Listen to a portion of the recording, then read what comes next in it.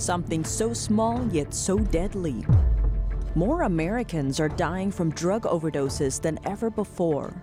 Illicit pills pour into the country from across the border, but they originate from thousands of miles away. In this special report, we look at how China has weaponized the drug industry, the ways it's impacting every American, and what's being done to stop it.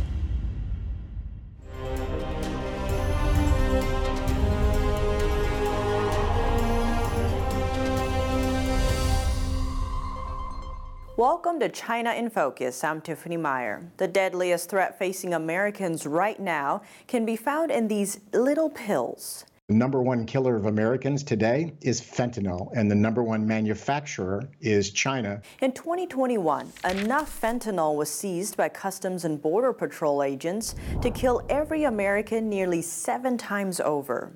Drug overdose deaths topped 100,000 last year for the first time. Almost every American knows somebody who's been affected by the opioid threat. Okay, where's that opioid threat coming from? It's coming from China. Fentanyl is almost 100% a product from the CCP. Almost every American knows somebody in the bondage of opioid addiction. The CDC said deaths from fentanyl rose to over 71,000 in 2021. That's up from 57,000 in 2020.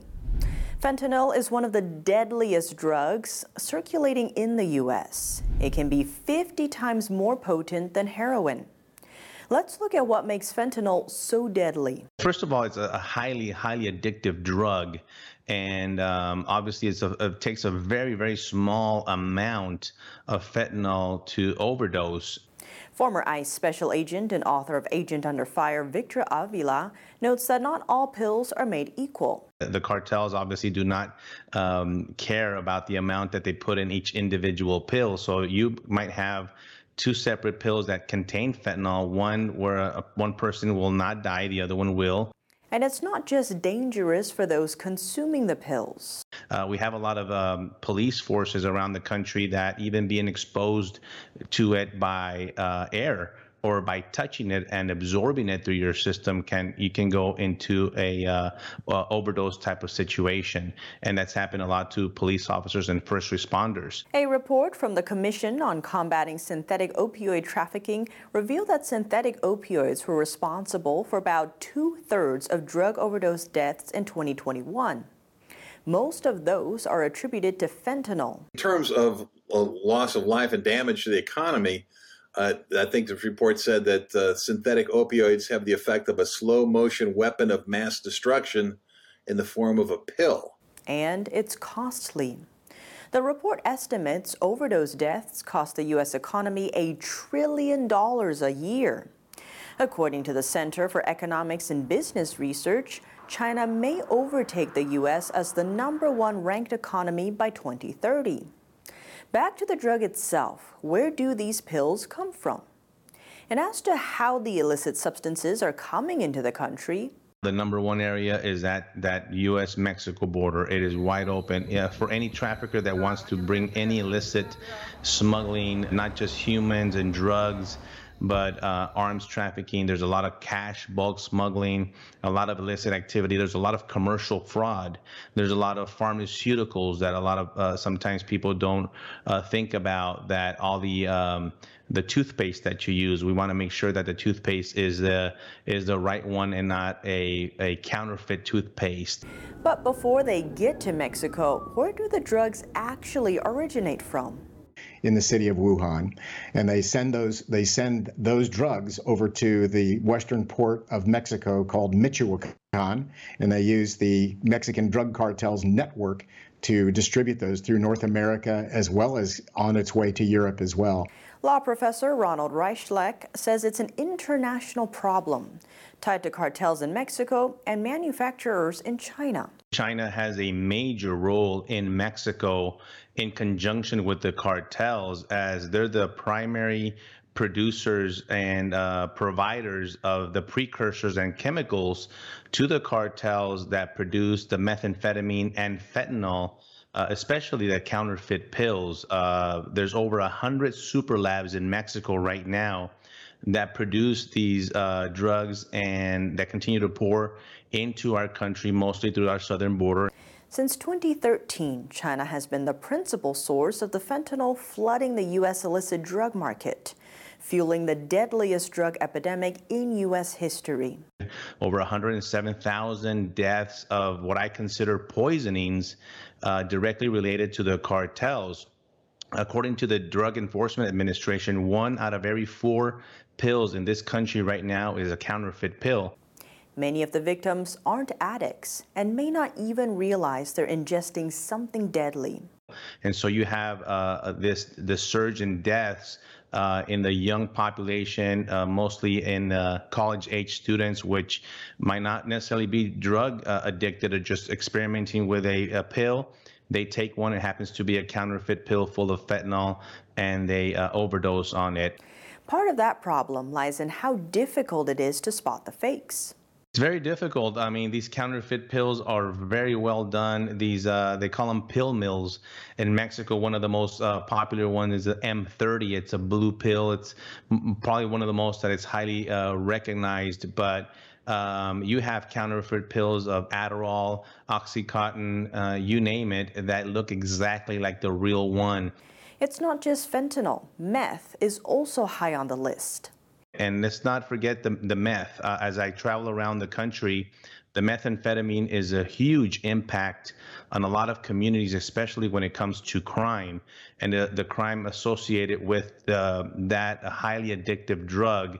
And I've seen it in towns that most people will not expect to the meth where it's ending up, and that's states like South Dakota and Montana as well. According to the CDC, deaths from meth rose to nearly 33,000 in 2021. That's up from 24,500 in 2020. But it's not just a threat to economic well-being or to the lives of Americans. The commission says it's also one of the most pressing national security challenges. As the U.S.-China Economic Security Review Commission, or USCC, noted, China is now the primary country of origin for illicit fentanyl and fentanyl-related substances trafficked into the United States. According to the Mexican Defense Department, more fentanyl is getting confiscated by federal agents too. Seizures of the drug soared by over 500% from 2019 to 2021. Casey Fleming suggests there's an even darker motive behind the drug trade, saying it's all part of the regime's goal to weaken the U.S. as an adversary. The CCP believes that they should never really have to go to a full-on conflict or conventional war because the adversary is weakened so much by hybrid warfare means. And as to the national response, so it's a big, big impact that it has throughout our country, but somehow our elected officials are not getting that picture of the alert. And I believe it's a national security and public safety issue because China is directly involved, and we know the issues that we have with that country. But how can we defend against the onslaught? Ray Schlick says the report provided 76 different possible approaches. Understanding the demand for opioids is one of them.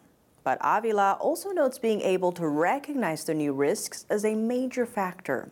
So it's very hard, I would say, to educate your kids and let them know that this is not the same as 20 years ago where you try to experiment with the drugs, that nowadays you're playing Russian roulette with these drugs because even the marijuana is sometimes laced with fentanyl. We have a lot of other drugs, cocaine and heroin, that are laced with fentanyl and causes a lot of issues. Over on Capitol Hill, how will the administration and other leadership address the problem? We've got this dichotomy on how we approach things where we're trying to, we recognize it's a health issue and we're trying to make sure that people are treated for this health issue, but at the same time we're trying to punish it and stop people from getting involved in it. And that makes it very difficult for criminal law. Ray Schlick says he believes the current administration will lean towards looking at the issue as a medical problem. He went on to say that in his view, that may be part of the solution, but tightening standards at the border should also be part of it. Avila says starting with the border can help solve the problem in other areas too. Ultimately, it comes down to that. A lot of the ripple effect that we see, it is coming down to securing the border. It's not just about illegal immigration. It's about the this national security issue when it comes to China, when it comes to terrorism. Just like the individuals that want to come in here know that the border is open, so does these special interest groups know that the border is wide open through Mexico. He says stopping it doesn't have to be a complicated process. We don't need to invent new laws. We don't need to pass new legislation. We just need to let our Border Patrol agents down at the southern border actually enforce our immigration laws, allow them to do that, and implement the policies that we're working, like Remain in Mexico policy, where individuals will remain on the other side of the border and await their asylum claims. As we know, most of these individuals do not qualify for asylum rescue. So there's a lot of things that we could do, and implementing that right away in policy would make a great impact. It's just unfortunate that our elected officials are not moving in that direction. Pennsylvania Republican Representative Scott Perry suggests another way to tackle the issue. He's urging the Biden administration to designate the Chinese Communist Party as a transnational criminal organization. Now, people will tell you, well, we can't label a party a transnational criminal organization. Sure we can. Why? What's stopping us from doing this? Well, the party's in control of the country.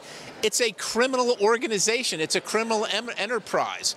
We wouldn't shirk from our responsibility with the mafia if they were conducting criminal activity in our country and abroad that affects our country. Yet somehow with China we can't seem to do it.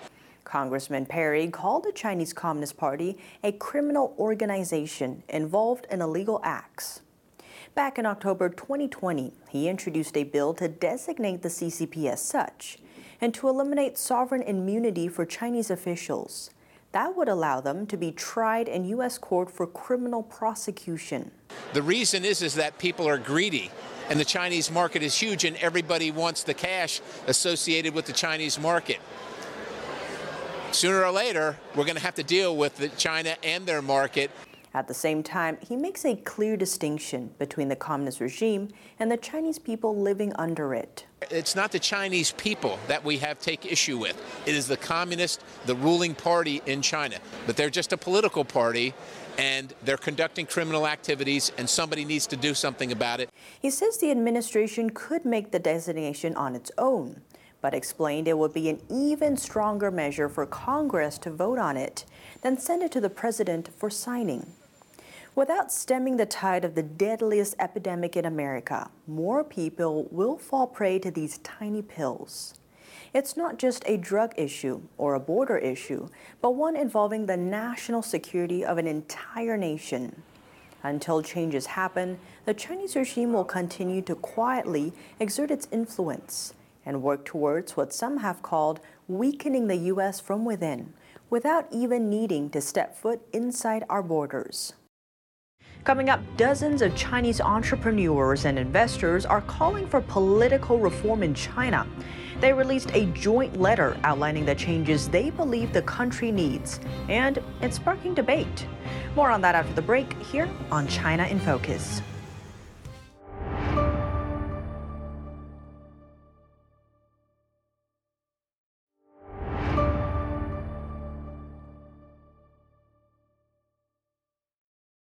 Welcome back to China in Focus. I'm Tiffany Meyer. Now we turn to today's news. An open letter signed by dozens of Chinese entrepreneurs and investors. It calls for political reform in China and lists a number of fundamental social changes. Let's zoom in. An anonymous open letter is circulating in China, stirring up debate. The letter was endorsed by dozens of entrepreneurs and investors, mainly from Shanghai. It says together they hold tens of billions of dollars of investment, but even businesses on this scale are struggling to protect themselves and survive in China's pandemic-stricken economy. They say the country's lockdown experience made them, quote, completely sober and helped them realize that the credibility of China's communist regime has already collapsed. So, facing predicted turmoil, they decided to speak up. In protest, they decided not to obey authorities' instructions to go back to normal productions post-lockdown, saying their companies will resume operations but not production. Frank Xie is a professor in business at University of South Carolina, Aiken. He explained it's hard for businesses to jumpstart production after 2 months under lockdown, especially because they're coping with broken supply chains. He added that the entrepreneur's strategy is in essence a strike. We see that this is essentially the start of a general strike by the industrial sector, the business sector, the workers, the private capitalists, the people from all walks of life in Shanghai. In fact, they're calling for a longer social strike. Xie said the entrepreneurs are protesting against the regime. A government cannot recklessly close down such a large city, a city of more than 20 million and so many businesses in it, all of a sudden without any discussion and out of political reasons. On top of disobedience in business, the letter also urges for political reform. The goal? To, quote, unshackle economic development from politics. To achieve it, the letter lists a number of fundamental social changes it says should be made, including giving residents permanent rights to their land. Right now, all land in China belongs to the Communist Party. People and businesses merely purchase the right to use the land, normally for a few dozen years. That includes land with residential housing as well as commercial space. The letter also calls for removing bans and on a multi-party governance system and private media platforms. Beyond that, it pushes to eliminate the privileged social class and the hukou system. That's the equivalent of an intra-provincial passport and a tool that makes China's 800 million farmers the target of discrimination. The privileged social class refers to high-level party officials and their families, who often receive special privileges and treatment. The Shanghai industries use strikes to compel the Chinese Communist Party to carry out political reforms and force the CCP to step down from the stage of history. That is, in my opinion, a very positive approach to dismantle the CCP on the civilian level. U.S.-based news service Radio Free Asia managed to contact several of the letter's authors. They say they'll continue to promote the letter's contents, but they requested they remain anonymous for security reasons. One Chinese city is issuing an extreme punishment for spreading COVID-19, the death penalty. The news has sparked a round of questions, including where the new rule came from, Chinese authorities or the court. Here's more. A southwestern border city in China is taking a severe hand to anyone found to spread COVID-19. It targets those who are infected and cross the border into China without permission, or who help someone else who's infected cross.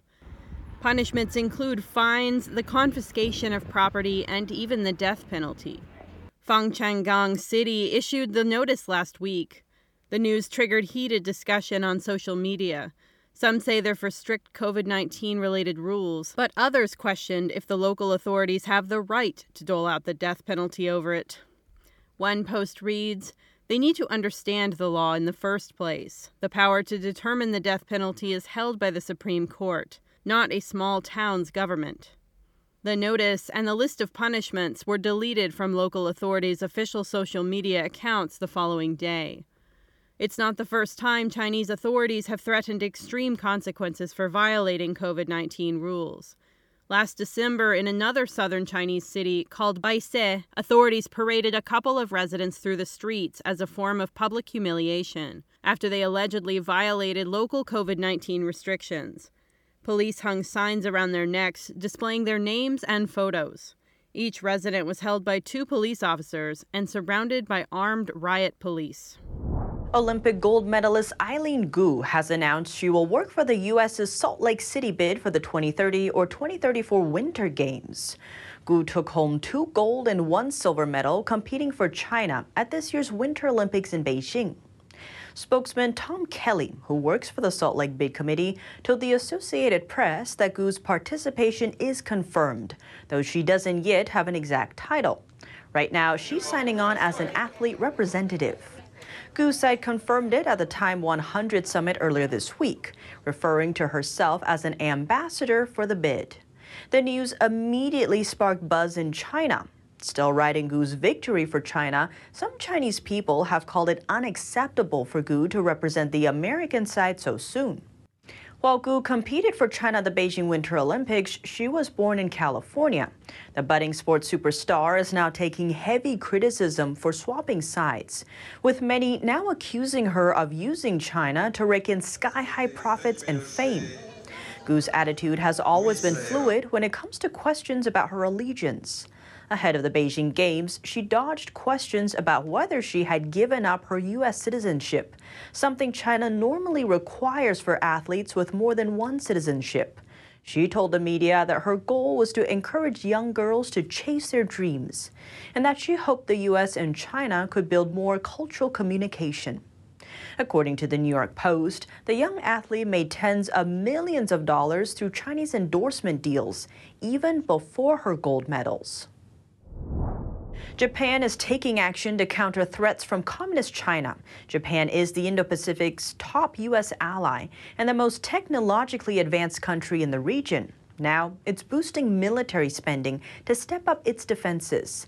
Let's see what else is happening. Japan stated Tuesday it would drastically increase defense spending within the next 5 years. The goal? To counter China's threat to Taiwan.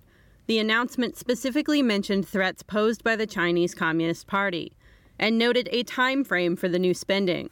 That's different than last year when its annual economic policy document left out mention of Taiwan. The pledge comes after President Biden said the U.S. would defend Taiwan against a possible Chinese attack. China's Communist Party, or CCP, claims self-ruled Taiwan as its own territory and has threatened to forcibly reunite it with mainland China. Beijing has conducted frequent military drills near Taiwan in recent years, including sending fighter jets into the island's air defense zone. That escalation has rung alarms in Tokyo. At their closest, some Japanese islands are only a few hundred miles away from Taiwan and are within range of the CCP's drills. And even more important, if Beijing's forces break through the Taiwan Strait, they could effectively block the sea route for most of Japan's oil supply. Japan spends over 1% of its GDP on its self-defense forces. Even if Tokyo was to double its defense spending, Japan would still rank far behind China, which spends nearly 5 times more on its military. That's all for today's China in Focus. I'm Tiffany Meyer. If you have any feedback on the show or have something you'd like to see us cover, send us an email at chinainfocus@ntd.com. We'd love to hear from you. Thanks for watching and see you tomorrow. The 2022 NTD 8th International Chinese Vocal Competition will be held from September 29th to October 2nd at the Merkin Hall of Kaufman Music Center in New York City. The competition is honored to have specially invited vocalists with the world-renowned Shen Yun Performing Arts to serve on its panel of judges. The Gold Award is $10,000. For more information, please visit vocal.ntdtv.com.